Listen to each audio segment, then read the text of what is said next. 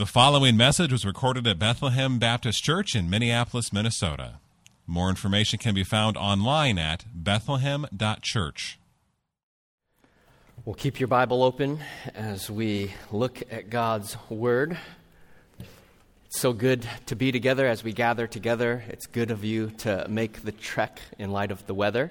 And as we begin this morning, let me set this hourglass right here. This is not our high-tech way of tracking how long the sermon goes. Instead, this hourglass is a symbol of what's taking place here in Daniel 5, which you just heard read. And by the end of this sermon, my hope is that this hourglass would be a deeply encouraging picture for all of us as we consider how God rules over this world. Would you join me as we pray? Father in heaven, we want to hear your voice this morning. We want to see the truth of your word. So give us eyes to see and hearts to receive what you have for us. Let your excellent word go forth so that we might be transformed and encouraged and changed. We pray this in Jesus' name. Amen. Have you ever prayed the prayer, "How long, O Lord?"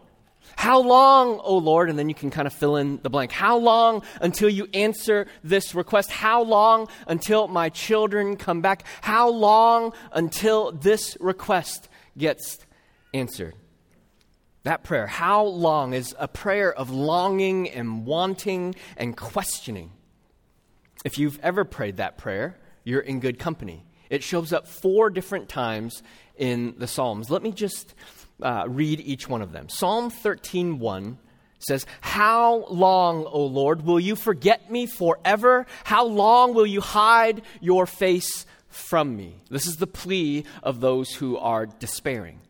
Or Psalm 35:17 says, "How long, O Lord, will you look on? Rescue me from their destruction, my precious life from the lions." This is the prayer of those who are under attack. Or Psalm 79:5, "How long, O Lord, will you be angry forever? Will your jealousy burn like fire?" This is the prayer of those who are under God's hand of discipline and judgment. Or Psalm 89:46, "How long, O Lord, will you hide yourself forever?" This is the cry of those who feel like God is absent. This is the type of prayer, "How long, O Lord?" that we pray when we see a senseless war around us, when we see injustice all around us, when we have wandering and wayward children making poor decisions, or we see the flourishing of the wicked and the persecution of God's people. It's the type of question we ask when we're teetering between dependence and despair, when we're teetering between hopefulness and hopelessness. And yet this is exactly all of the things the people of God were feeling in the book of Daniel, in Daniel 5 in particular. They're saying, "How long, O Lord, are you going to be absent? How long will you hide your face from us? We're still in exile decade after decade. And we're under your hand of judgment. How long will we be judged?" This is what they're feeling in this moment. And they're saying, "How long is it going to take until you deliver us?" We see these glimpses of your grace in chapter 4, Nebuchadnezzar. He praises the Most High God, and yet we're still in exile on the other side of Nebuchadnezzar's death. How long, O Lord? When will all that is wrong be made right once again? Daniel 5 answers that question for us this morning. Answers the question of how long, O Lord, but not exactly in the way that we might expect. God's timetable isn't our timetable. God's plans aren't our plans. And so Nebuchadnezzar, or actually Daniel 5, shows us what he's doing. And so it takes place about 30 years after Nebuchadnezzar in chapter 4. So we fast forward about 30 more years from the end of chapter 4 to the beginning of chapter 5. And it fast forwards actually to the very last day of the Babylonian Empire before it falls to the Persians.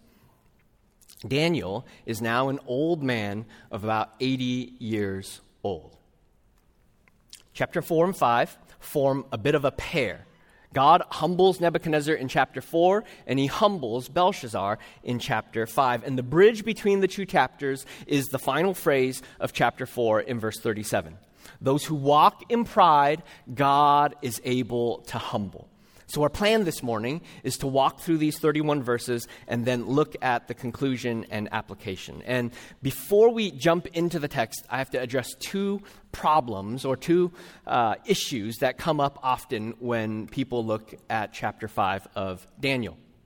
The first problem is that historical records show that King Nabonidus was the last king of Babylon, not Belshazzar. He's not mentioned at all, King Nabonidus, by Daniel at all in his account. And the second issue is that Nebuchadnezzar is called Belshazzar's father multiple times, even though most scholars don't think that he was his biological father. So how do we make sense of these two issues? Well, the first requires a little bit of context. After Nebuchadnezzar's death in 562 BC, there were 3 other kings that followed. Each one had really short tenures of about 1 to 2 years until there was King Nabonidus, who assumed the throne in 556 BC. So why does Daniel call Belshazzar the king of Babylon? Well, I think there's actually a really good reason. And this is important because critical scholars for hundreds of years now had said, look at the book of Daniel. It's totally made up. This isn't true. You silly Christians believing in something, there's no archaeological evidence that Belshazzar was the king. It was King Nabonidus. Why are you believing this? Well, the reason is now we have since found 37 archival texts in the 1900s that not only prove that Belshazzar was a real person, but he was actually the son of King Nabonidus, and he served as the co-regent with his father. So that means that they shared the kingship and were co-rulers. So King Nabonidus lived and primarily ruled 500 miles south in what would be modern Saudi Arabia, and he put his son in Babylon during his 17-year reign so that his son was essentially the king in Babylon, Belshazzar. This was the crown prince. Now, why does all of this matter? It sounds a little bit technical, and the dates I'm not tracking with, and all of that. It matters because Daniel is a historically reliable record that is supported by archaeological evidence. This isn't make-believe, but these are real historical records that we can build our faith foundation upon. These things are true. I didn't know any of this until I was studying it. And it's another confirmation that God's word is reliable and true. We can stand on it and even build our lives upon it. And there's one hint in the text throughout that gives us this, that sort of supports this understanding. Do you know what it is? It shows up in verse 7, verse 16, and verse 29. When Belshazzar says, interpret this dream, whoever gets it, I'll make you not second greatest in the kingdom, but you'll be the third ruler. Meaning, his dad, King Nabonidus, was the king. He is the co-regent of Babylon, so he's second in command. And so whoever interprets this dream, they get third ruler in the kingdom. Now, the second issue is a little bit more easier to explain. Nebuchadnezzar is called Belshazzar's father 6 different times. Verse 2, 11, 3 times. Verse 13 and verse 18. He's also called the son of Nebuchadnezzar. And if you have an ESV Bible, you can usually see that there's a little kind of subscript or a little footnote there. And basically, in Semitic languages like Hebrew and Aramaic, father could mean one's immediate father, but it could also mean grandfather, ancestor, or for kings, it would be one's predecessor. And the same is true of son. It could be of offspring or grandson or descendant or a successor, which is why Jesus is often referred to as the son of David. He's the descendant of King David. Or Israelites called themselves the sons of Jacob, or the descendants of Jacob. So that's how we understand father and son here in this passage. So, here we go. Scene 1, Belshazzar's celebration gets crashed by God. Verses 1 through 9. Verse 1 says, King Belshazzar made a great feast for 1,000 of his lords and drank wine in front of the 1,000. So imagine, this is less like a dinner party hosted at the Hilton and more like a frat party during spring break. There's this emphasis on a great feast and drinking wine. And normally the king in these situations wouldn't even dine with his subjects. But here it looks like he's leading in the drinking festivities. Verse 2 says, Belshazzar, when he tasted the wine. So he's filled with wine, inebriated, and he commanded that the vessels of gold and of silver that Nebuchadnezzar his father had taken out of the temple in Jerusalem be brought, so that he and his lords, his wives, and his concubines might drink from them. And they did, and they praised the gods of gold, silver, bronze, iron, wood, and stone. And if you're reading this as a God-fearing Israelite, you immediately, all your alarms go off, and you think, this is something that should not be done. You're desecrating the very things of God. Even a pagan like Nebuchadnezzar never attempted such a thing, perhaps out of superstition.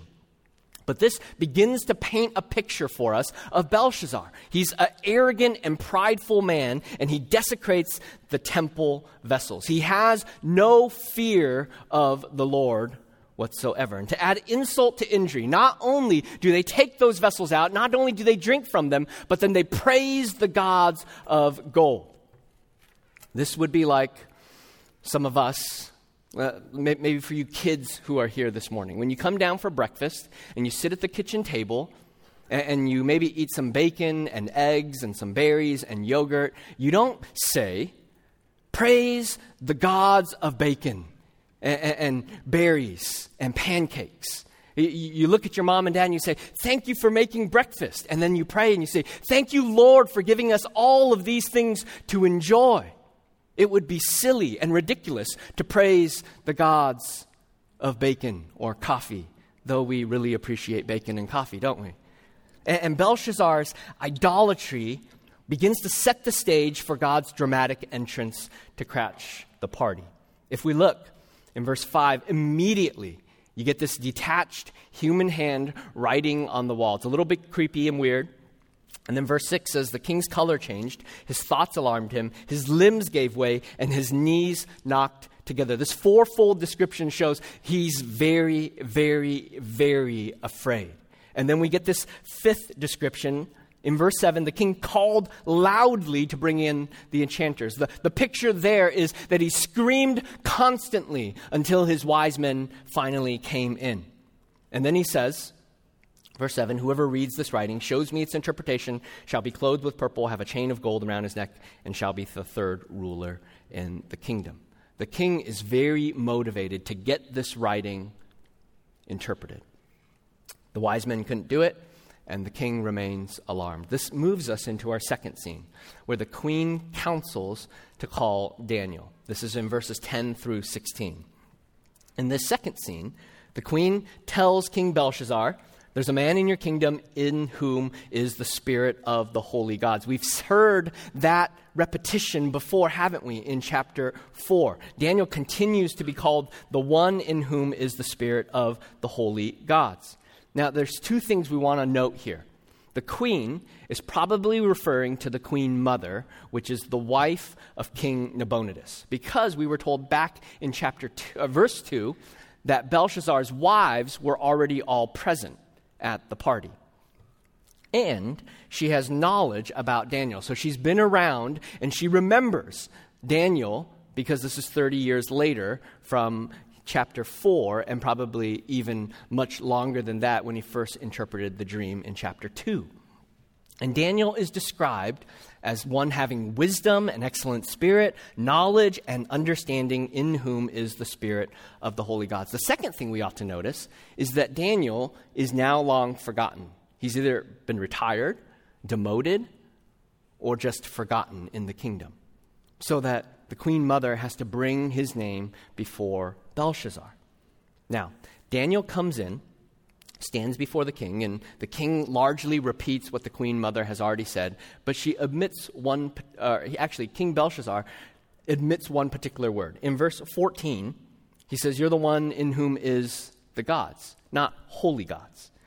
And most commentators think that he's thinking that Daniel's interpretation is going to be of judgment. And if he really believed that he was of the holy gods, then he wouldn't have done what he had done with the vessels. Now, what's striking in this is that Daniel's reputation, after decade after decade after decade of serving in Babylon as an exile, in the political realm no less, over 6 decades, everyone still speaks highly of him. They want to kill him, we'll see in the next chapter, but they can't help but respect him.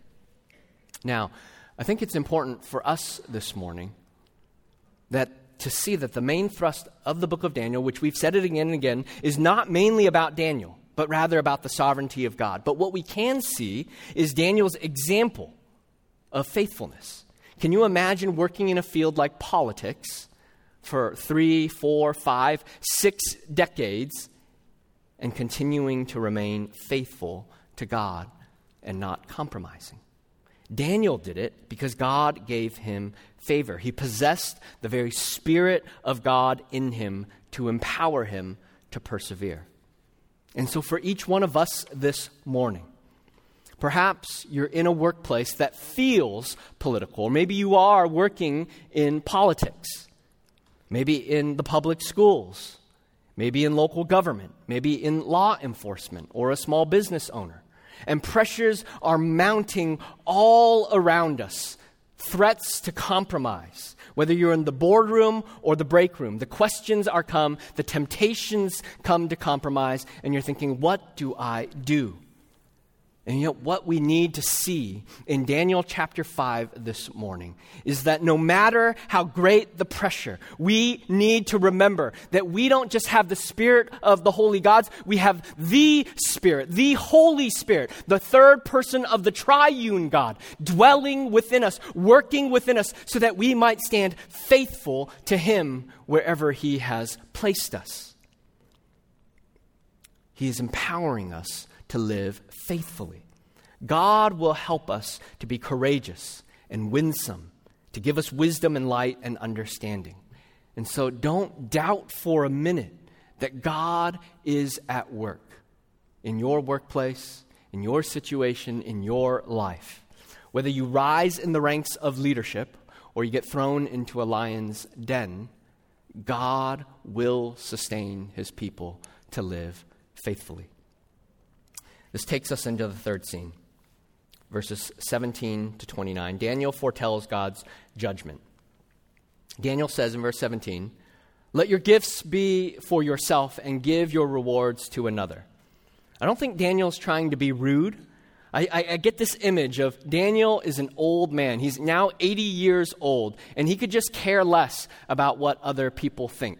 It's kind of like sometimes I think of the old guy who just feels free to pass gas because he doesn't care what other people think around him. It's this picture of, I have no use for your purple clothes. I have no use for your gold chain. I have no use for your power. I have seen God's faithfulness for far too long to either be bribed or to stand in fear. Thanks, but no thanks. Not the most endearing way for Daniel to respond to the king. But then he goes into this speech as he begins to interpret this dream. And look with me at verses 18 to 23. We're going to read it again, and I'm going to make commentary as we go through it.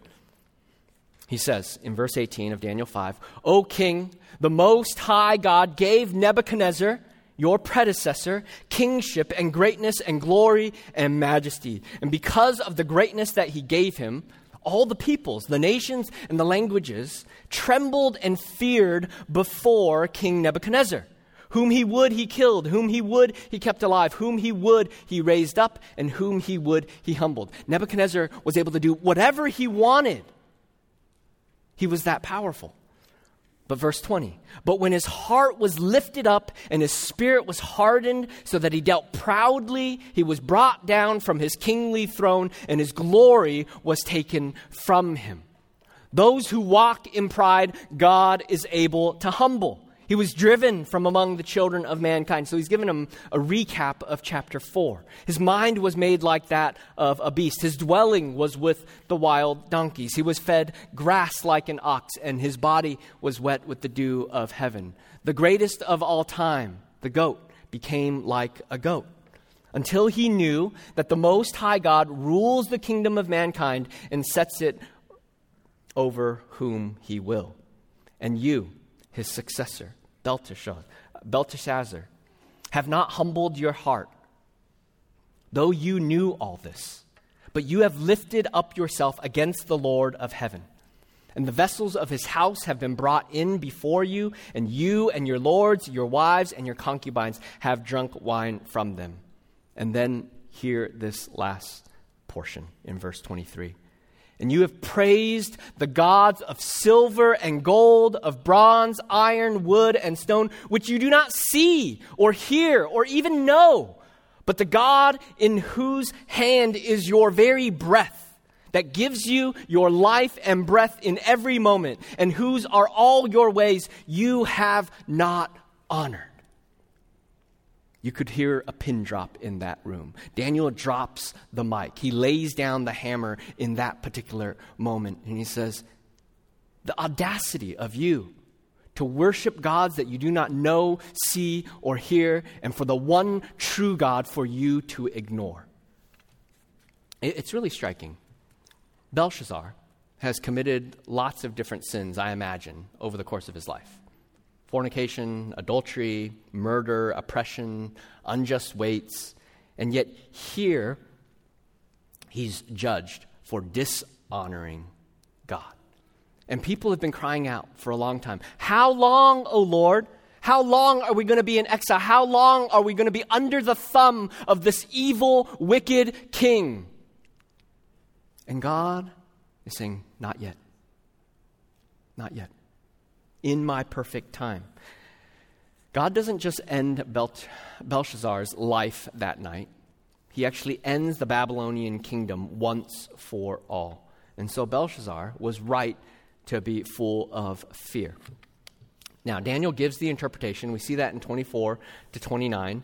And many wonder, why couldn't the other wise men read the writing on the wall? And most commentators think it was written like ancient Hebrew, so it had no vowels and no spaces. So you had to figure out where the spaces go and where all the vowels go. And so Daniel interprets, meaning, your days are numbered and they have come to an end. What he's saying is that time is up for Belshazzar and time is up for Babylon. Who holds time in his hand? Is it not I, the Lord? The Most High God has said, time is up. Tekel, you've been weighed and found wanting. This suggests that Belshazzar has been assessed by God. He's been looked over and he's been cast aside. He's come up short. Nebuchadnezzar was humbled and restored, and Belshazzar is humbled permanently that evening. Parson, this is the singular form of Perez, or actually Parson. Daniel used the singular form Perez, which was a half mina and sounded like the Aramaic words for divided and Persia. And the point here is that the vision from Daniel 2 of the golden head that would give way to the silver kingdom is now come to pass. The kingdom of Babylon would fall that night and the Medo-Persian kingdom would begin. And afterwards, Daniel is indeed rewarded. He's made the third ruler of the kingdom, though that doesn't mean much when the kingdom falls that night.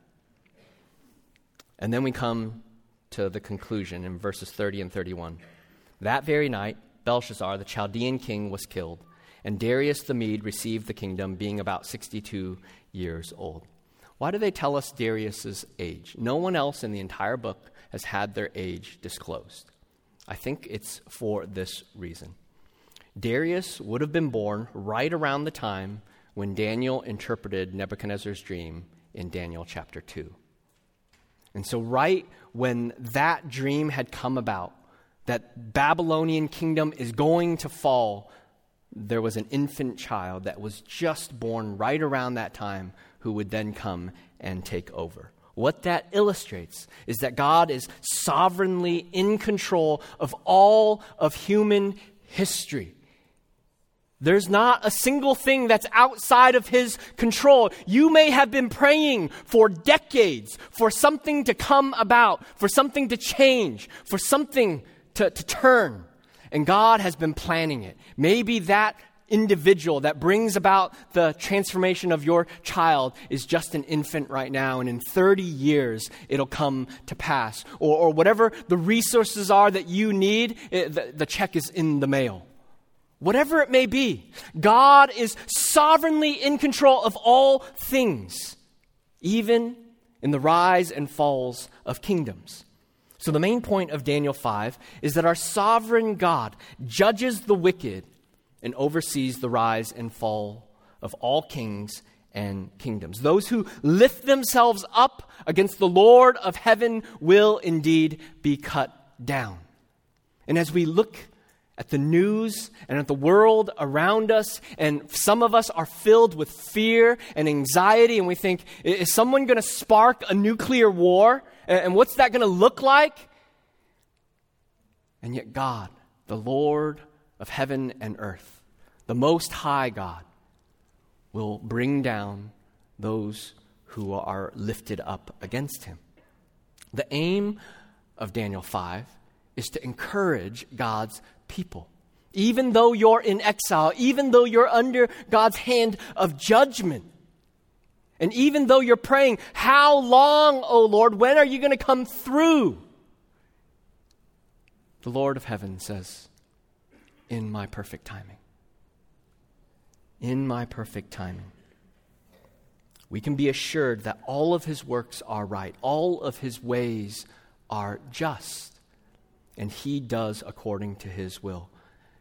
And so this morning, Daniel 5 is to help us go from asking, how long, O Lord, to now asking, help me to trust you until it comes about. Help me to trust you. Help me to cleave to your promises until whatever it is comes about according to your wisdom. Romans 15:4 says, whatever was written in former days, like Daniel 5, was written for our instruction, so that we might be warned to not lift ourselves up against the God of heaven, and that through endurance and through encouragement of the Scriptures, we might have hope. So this morning, as we look at Daniel 5 and we see God judge a wicked king and tear down the Babylonian Empire, we are to be filled with hope. God is still in control. He sits on his throne, and there is no president, no prime minister, no ruler that is outside of his control. And there is no one who can lift themselves up against the Lord of heaven and not be cut down. And in fact, God will use them as his instrument until the exact right time. We were just praying in the prayer room earlier. This isn't the manuscript, but we were praying. Many people for decades now have been praying for Eastern Europe. How will the gospel go forth? And now we have the largest migration of people from Ukraine into all of these surrounding countries. And pray that God would use it to bring about revival in Eastern Europe. We couldn't have planned it. We wouldn't have planned it this way. But God could do it. And so let's pray that the Lord of heaven would have mercy upon Eastern Europe and use all the Ukrainians pouring into Poland and Moldova and everywhere else, and all the humanitarian workers that come to say, I know things feel like they have no hope, but let me point you to the one who is hope himself. As we close, I have 3 applications that are in the manuscript that I want to draw out. The first is to seek the mercy of the judge. Seek the mercy of the judge. We live in a world today where everyone is talking about justice and injustice. Everyone wants justice. We just have different definitions and standards for determining what is in fact just. What offenses should be punished and how? What offenses should be forgiven? When is there a miscarriage of justice and when is justice being served? Daniel reminds us that though we all long for justice, no one wants injustice to flourish against us, and we don't want injustice to flourish in our world. Our longing for justice is good. But Daniel 5 is pointing us to this greater fundamental truth, that God is the one who judges, and he is coming to judge. And in that day, when he comes to judge every person for every word, every thought, every deed and action, will we be weighed and found wanting? That's the question for us this morning. And only those who call upon, who humble themselves and put themselves at the mercy of the great judge will be rescued, will be forgiven. Everyone else that says, no, I've been good enough, will be lost, will be judged for every thoughtless word. And so this morning, it's to come and see and cry out for the mercy of the judge. Humble ourselves before God in repentance and faith. Second, do not fear powerful kingdoms. As we look at current events, the state of our world, we're reminded that God is the one who tears down kings and rulers. Pharaoh, his pyramids still stand today. Pretty impressive kingdom. But Pharaoh is nowhere to be seen, nor is his kingdom.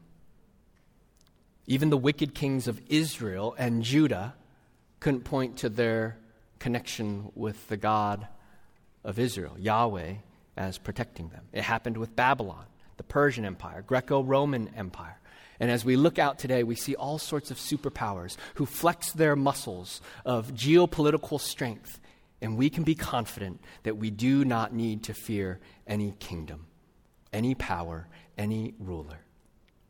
Jesus said, "Do not fear those who kill the body but cannot kill the soul. Rather, fear him who can destroy both soul and body in hell." And so this morning, fear and tremble before God Almighty. Third, don't doubt God's promises. In our longing, when we say, "How long, O Lord, are you going to delay? Are you not going to answer?"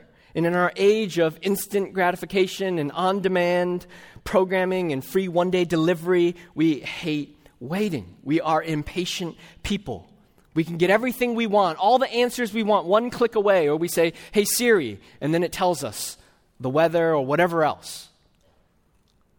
But don't mistake God's delayed answers as his inability to answer. 1,000 years is like a single day or night to God.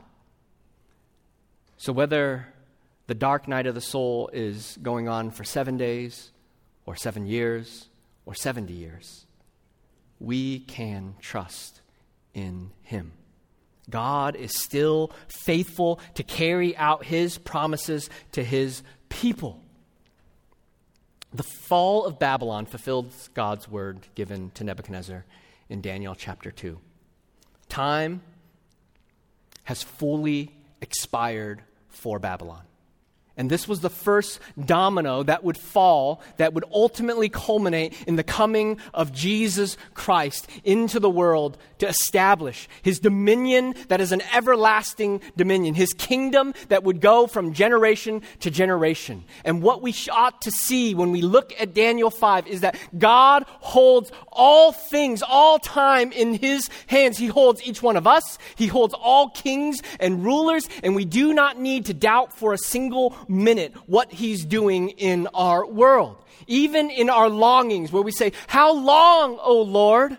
we can say, but he's holding all things in his hand. The sands of the hourglass continue to fall. And not just for Jesus' first coming, but now for his second coming.